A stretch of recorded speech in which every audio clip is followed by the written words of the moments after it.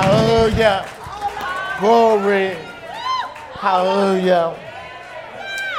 As they were singing this and that, my thought, or maybe it was the Holy Spirit saying, yeah, but have we put ourselves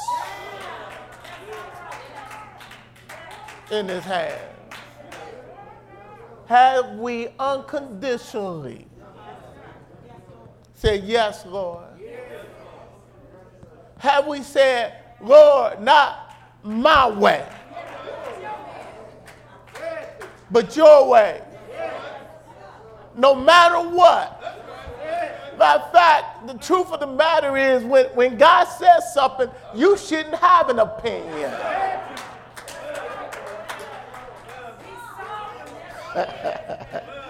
I'm just saying.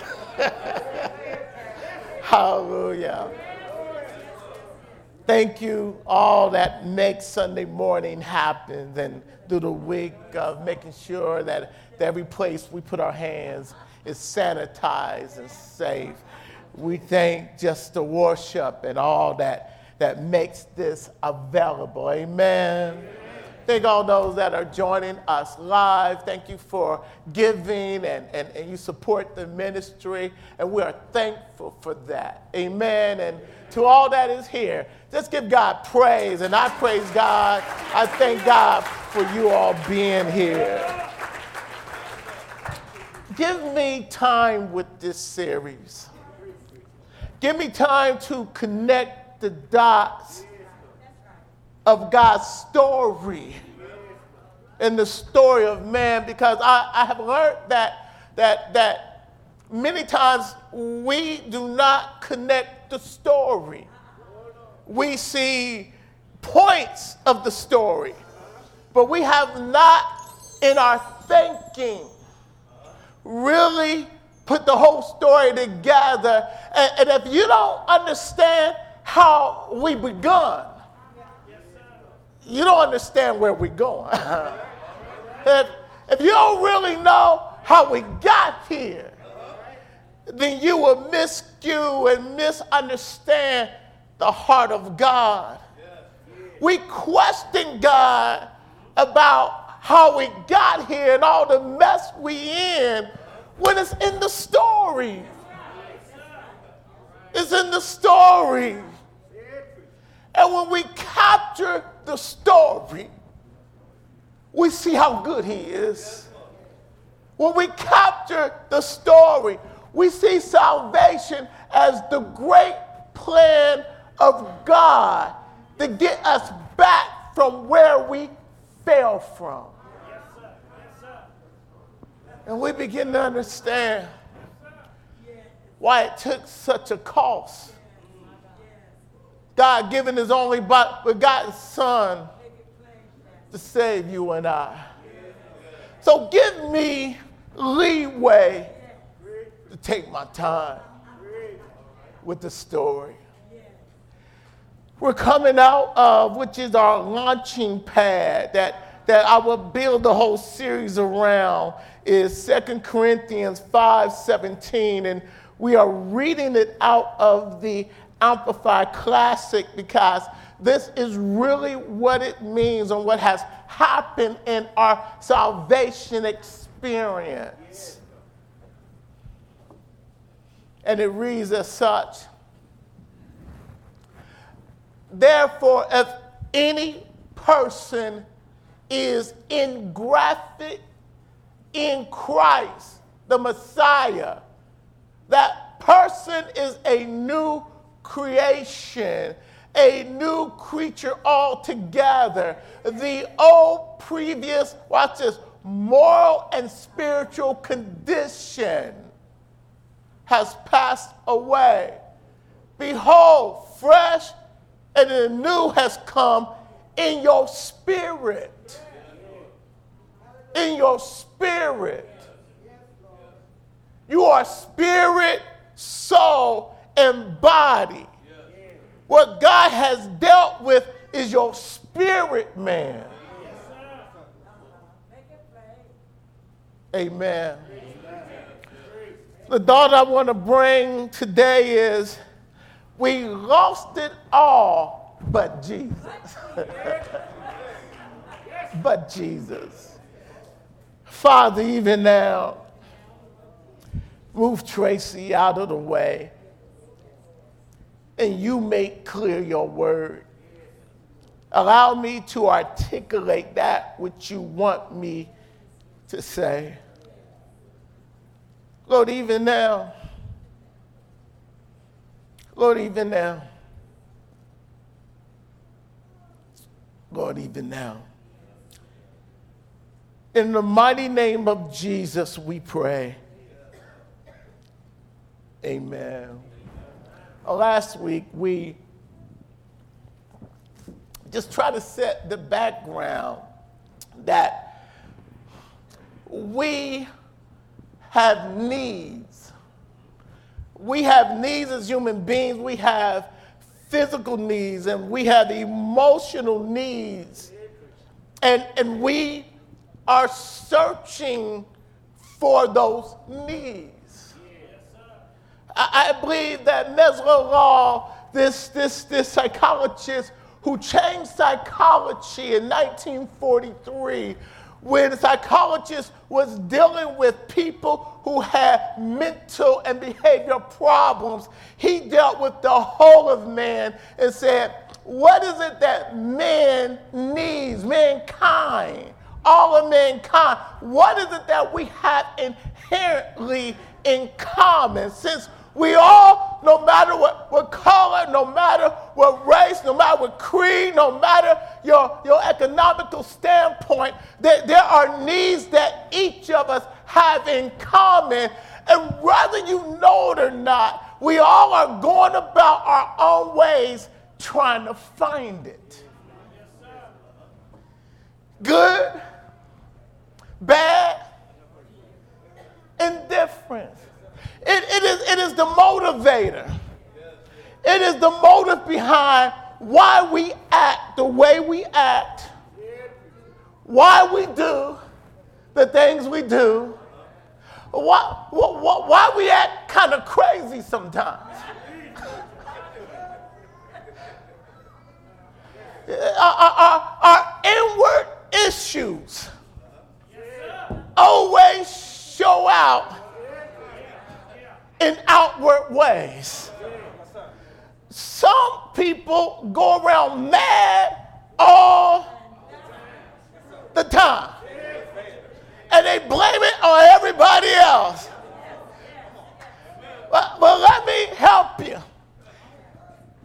The only person that can make you mad all the time is you. And many times we blame God, we blame the world, we even blame the devil for what we do, how we act. Maybe you shouldn't do this. I'm gonna tell you to turn to your neighbor and say, I have issues, but you don't need to. And the reason why you don't need to do that, they already know you got issues. In fact, if you be honest, you would say, I got issues.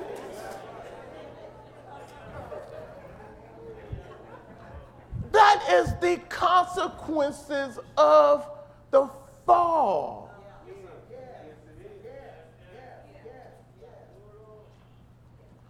If we don't know how we got here, then we will spend the rest of our life trying to fix a problem we can't fix.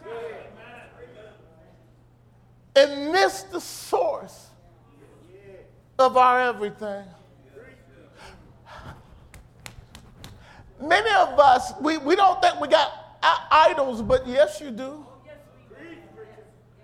Whatever we seek before God, whatever we look to as our mirror, whatever we try to use to fulfill us, that is your idol. That is what you are using to identify yourself with.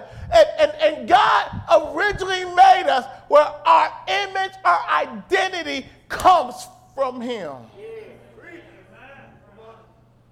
Here is Adam. God blew into his body, his spirit. As I said last week, God created us in Genesis 1:27 because out of nothing he created their spirit, and their spirit had his DNA in it. It's not your outward looks that looks like God, because God is spirit. The body is our housing. But within us, when God created us in Genesis 1:27, that made the body in 2:7, what he did is he put what resembled him in this body. Did you know that when God originally made Adam and Eve, they didn't have no issues?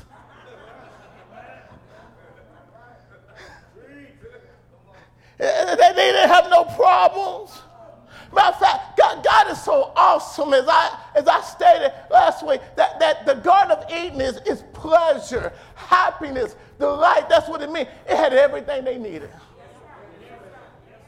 It had everything they needed. Matter of fact, and when you go to Genesis 2, verses 8 and 12, it says this, and it's amazing how God does this. He said, and there was gold in the land. Now why is he referring for gold? He said, I have put in the earth items that I want you to find, and I will teach you how to use it to make things. Because I made you like me with a creative spirit. He already knew instruments was going to be made because God loves music himself. He gave certain people vocal cords to sing because the angels sang. He made everything beautiful, and when he looked at it, he said, good. And when he made man, he said, very good. Why? Because he saw himself in it. What we have now is out of position. What we have now is a fallen world, fallen from its original state, of fallen people, fallen from their original state, a world full of fallen demons that used to be angels, fallen from their original state, a devil who can't stand us, fallen from his original state. Hold on. Let me step into it. Can I step into this a little bit? Since Satan couldn't usurp God from his position, he usurped Adam from his position. That's what Genesis 3 is all about. When he made him, or led him, because he couldn't make him, but led him to disobey. He took away everything. Man no longer had his God's image, but just had a residue of it. Still creative, still loved community, still had a knowledge of God, but could not walk in the moral integrity that he was made in. You know why you need a Savior? Because you can't save yourself. You know why Jesus had to die? Because he had to become your righteousness. He had to give you what you did not have. And we can outward try to live up to God, but inward, our heart by itself is all messed up.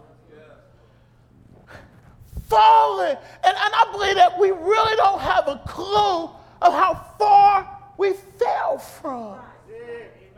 One of the things that helps me is in Genesis 3, I think it's verse 8, where it says, and God came down in the cool of the day after men fell. And instead of the children running to their father, to their Abba, they hid. Another verse that helps me is the last verse of chapter 2 that says this. Adam and Eve was naked and not ashamed. This nakedness is not it's a physical nakedness, but it goes deeper than that. It's transparency. That there was confirmation to one another of what God was saying about them. They didn't deal with inferior complex. They didn't deal with feeling negative or jealousy. They didn't deal with trying to find a fulfillment on the inside because they was totally fulfilled. What they saw in one another was the exact same thing that God saw in them, and it was everything good. They had no relationship problems. Together, they was building a kingdom under God. They was large and control. Y'all sang the song, said, I told my story, but there was no storms. The animals was under their control. It was a kingdom under God, and Adam and Eve was running the kingdom. And God was downloading everything into their minds, and there was no chatter. The devil couldn't even get into their thinking. And they was enjoying everything. How about that? They was feeling themselves. But as God's children, listen, they had God's spiritual DNA. Let me see if I can explain that. You know, they got these shows, and I hate these shows, where these young ladies will go, sometimes old ladies will go on this show, and they say, well, I don't know who the father is, so they're calling all these men to get a DNA test. You're the father. No, I'm not the father because you was with so many others. I don't know if I'm the father. Well, the baby walked like you. I don't know if that baby walked like me. But the baby does things you do. Well, they get the DNA test that he's not the father. If I was you, I wouldn't watch that.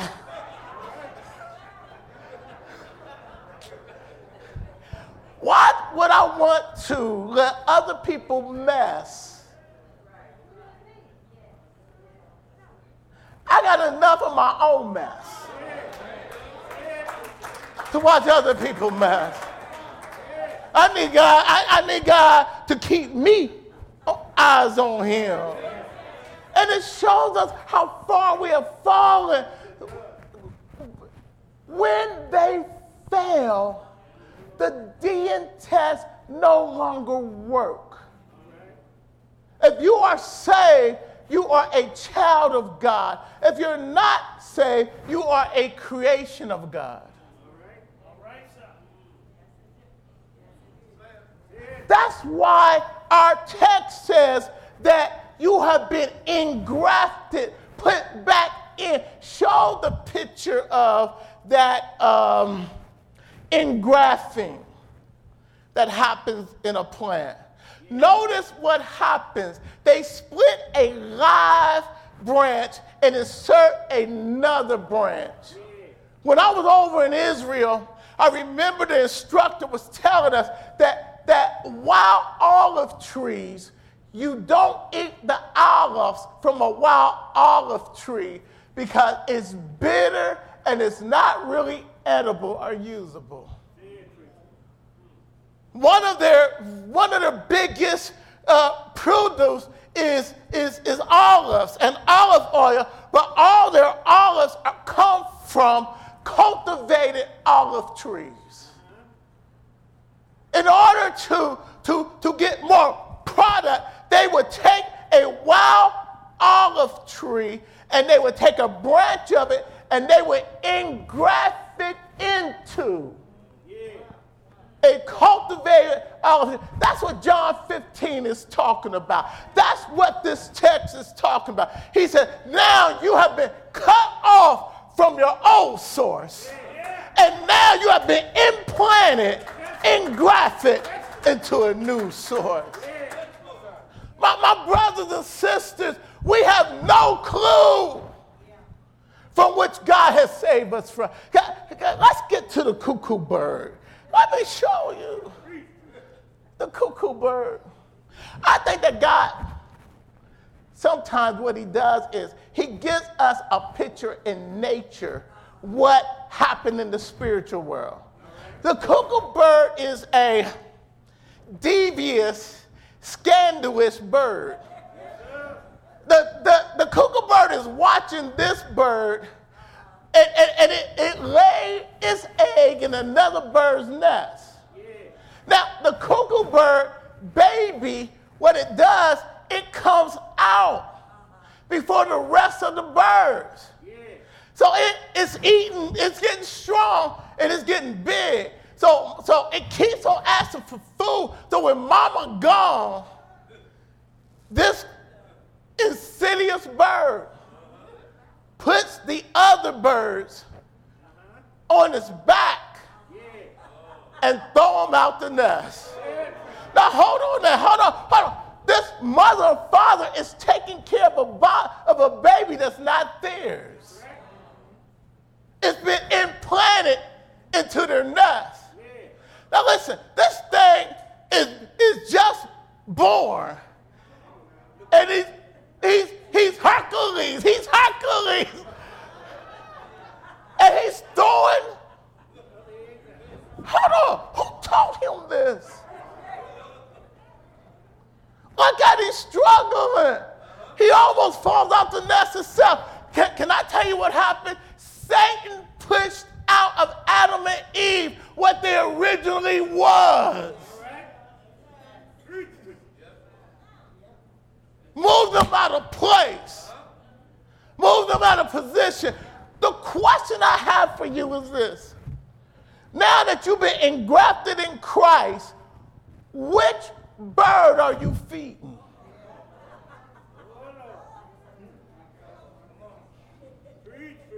Which one are you allowing to flow from you? The born-again spirit or the old nature that still knows how to act up? My brother and sister, look at him. And if this doesn't go, but this bird becomes bigger than his parents, and you have these parents feeding this giant bird that's almost bigger than the nest, and they don't even realize it's not their baby. Insidious, evil, a plot. Look how big that thing is. It's still a baby and it's bigger than the nest. And if you don't watch what comes through your eye gate, your ear gate, and your mind gate, if you don't curtail what you allow in you, the wrong seed will grow in you and it will take over. Listen. That's enough of that. That's good. Listen to Ephesians chapter 2, and it says that you have been made alive you've been made alive again. You've been made alive, spiritually alive. He said, but watch this. When you were dead, slain by your own trespasses, he said, if you haven't accepted Jesus Christ, you're dead. Spiritually dead. We got this new thing saying, I'm spiritual. What that means? Listen, you're either dead or you're alive. There is no in between. You either know Jesus or you don't know him. You either in him or out of him. There is no in between. We're not talking about religion. We're talking about relationship. That God has called us back into relationship with himself. And when you accept Jesus Christ, he engrafts himself in you, which means that his DNA is in you. You have the divine sperm, the divine seed of God in you. You have his DNA. When God looks at you, he's not looking at your bad or your good. He's looking to see if you got his DNA. And if you got his DNA, you need to feed that seed. Hallelujah. Hallelujah. That's what spiritual growth means. That's what growing spiritually means. That's what sanctification means. Is that you are allowing the spiritual DNA of God that is in you to grow, that you begin to take on the character of Christ. You know what I'm finding out is this. Because it's just the opposite of the way we used to be. Sometimes being spiritual seems odd. Sometimes walking in the Spirit seems different. We are so used to being caught up in, what's this? Following the course of the world. The prince of the power of the air. The prince of the power of the air is Satan. And watch it. He sends his attitude out like a radio system sends out a frequency. You want to know why people driving crazy? I went to a store the other day, and the attitude of the people that was waiting on me made me want to say, forget it. I don't want it. Matter of fact, I really said to myself, I don't think I'm going back there no more. Because if that's how I'm going to be treated when I'm spending my money, maybe I won't spend my money. Hold on. You think that's bad? Here, it was people representing that company and losing that company business because of the attitude of the workers. I wonder if we as children of God are making the kingdom of God look bad. I was with somebody, and they said this. I'm just going to meddle a little bit. Let me meddle a little bit. And they was used to be a waitress at a restaurant, and the person said that my daughter used to work at a restaurant, and she told me that when Christians come on Sunday morning, don't nobody want to wait on them. So they would get a big table, they would order you like they own you, and then when they leave you a couple of dollars tip. Oh, y'all didn't laugh at that.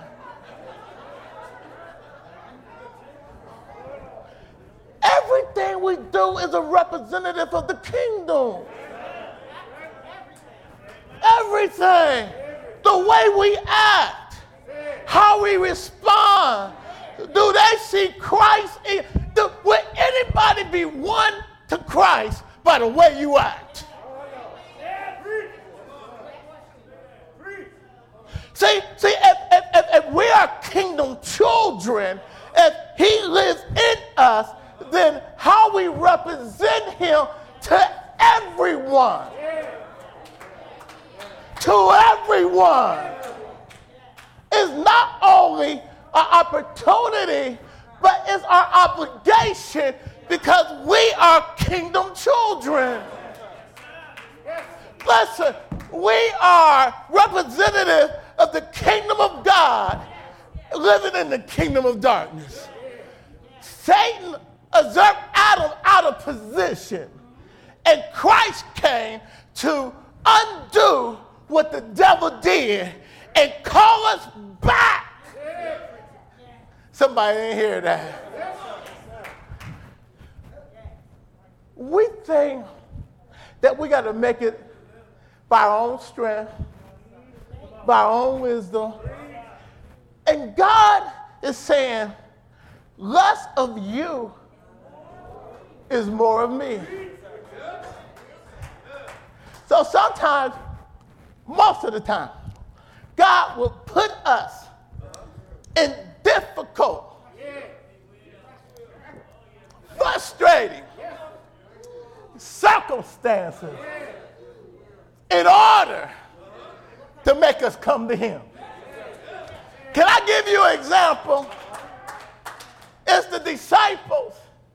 Jesus said, let's go to the other side. He's been ministering to people all day and he's tired. So he goes out on the other side of the boat and he goes to sleep. And while he's asleep, the boat becomes in a storm.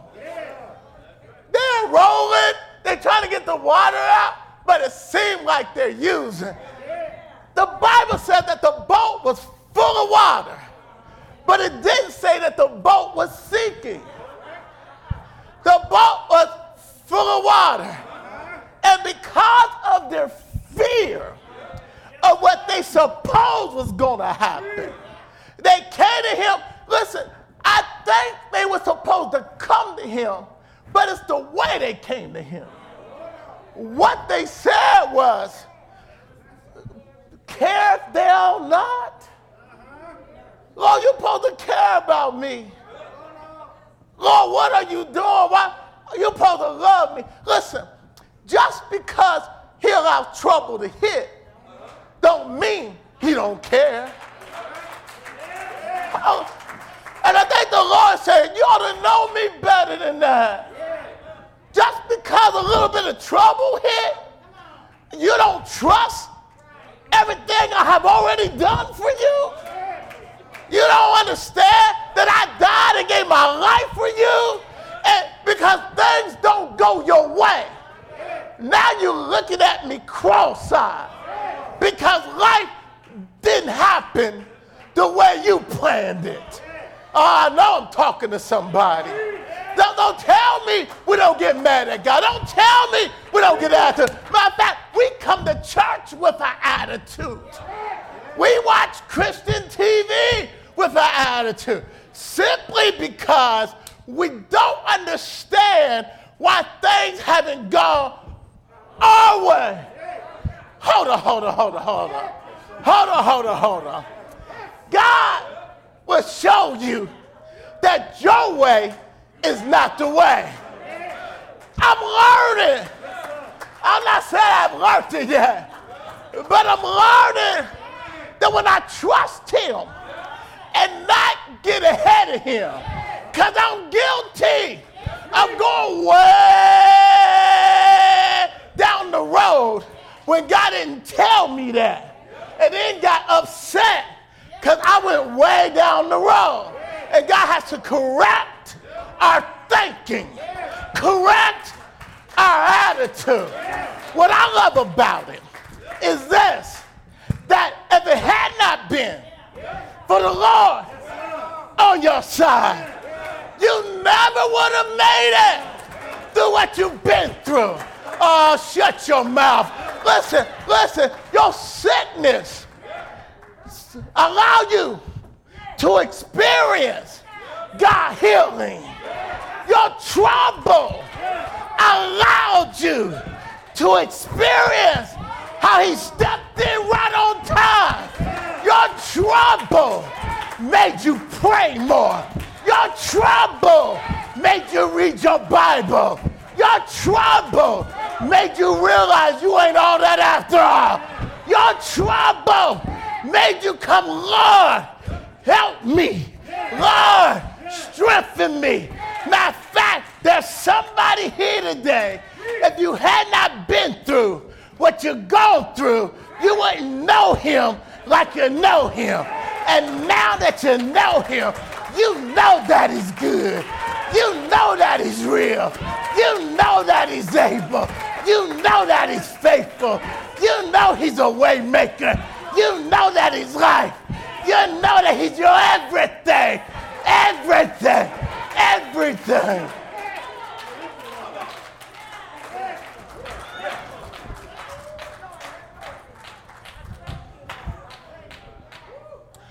What he's saying to us is, you have made everybody and everything else your source.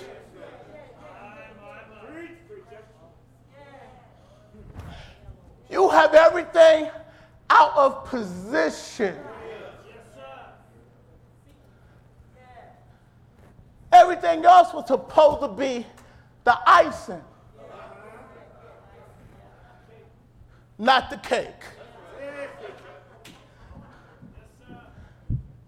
See, I don't know anybody who bakes the icing.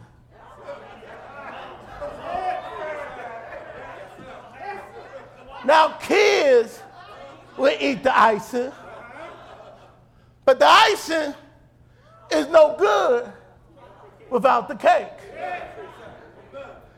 Now, I have tasted some cake that don't need no icing. Give me a good 7-Up pound cake. Don't need no icing. Icing would ruin the cake. Hey, I want you to know, Jesus all by himself is good. Hallelujah. With the icing, without the icing, he's still good. See, I want to talk to somebody who has had a but God experience. And you know that you know that you know that you know that he is faithful.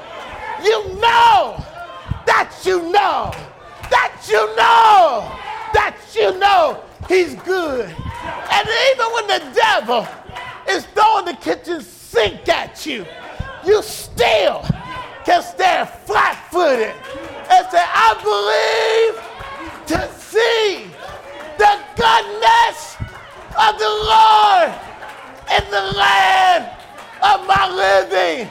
He's faithful. He's good. Jesus is all right with me. Don't matter what comes. Don't matter what falls.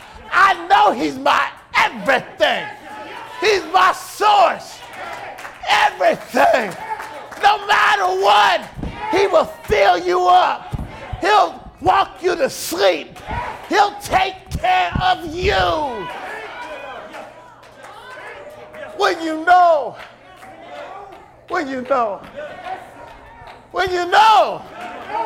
that you know. When you've been through hell and back, you know. When he brought you over, you know. When he made a way out of no way, you know. You know.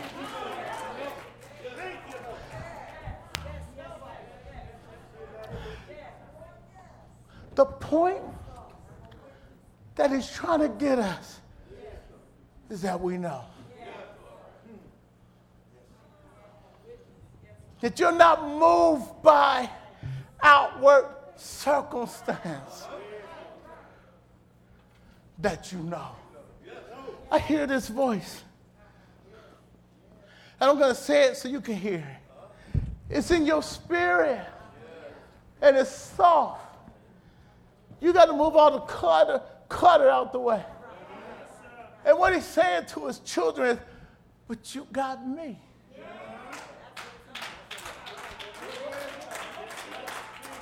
Hold on.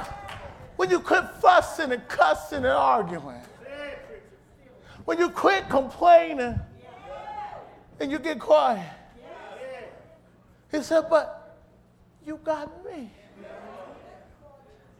When you stop looking at what you don't have and start appreciating what you do have, you hear in your spirit, but you got me. And I don't know if to keep you. Won't I fill you? Won't I take care of you? He said, if you seek ye first, which is him, then I'll give you everything else. And if I don't, I'll fill you that you won't even miss what you don't have.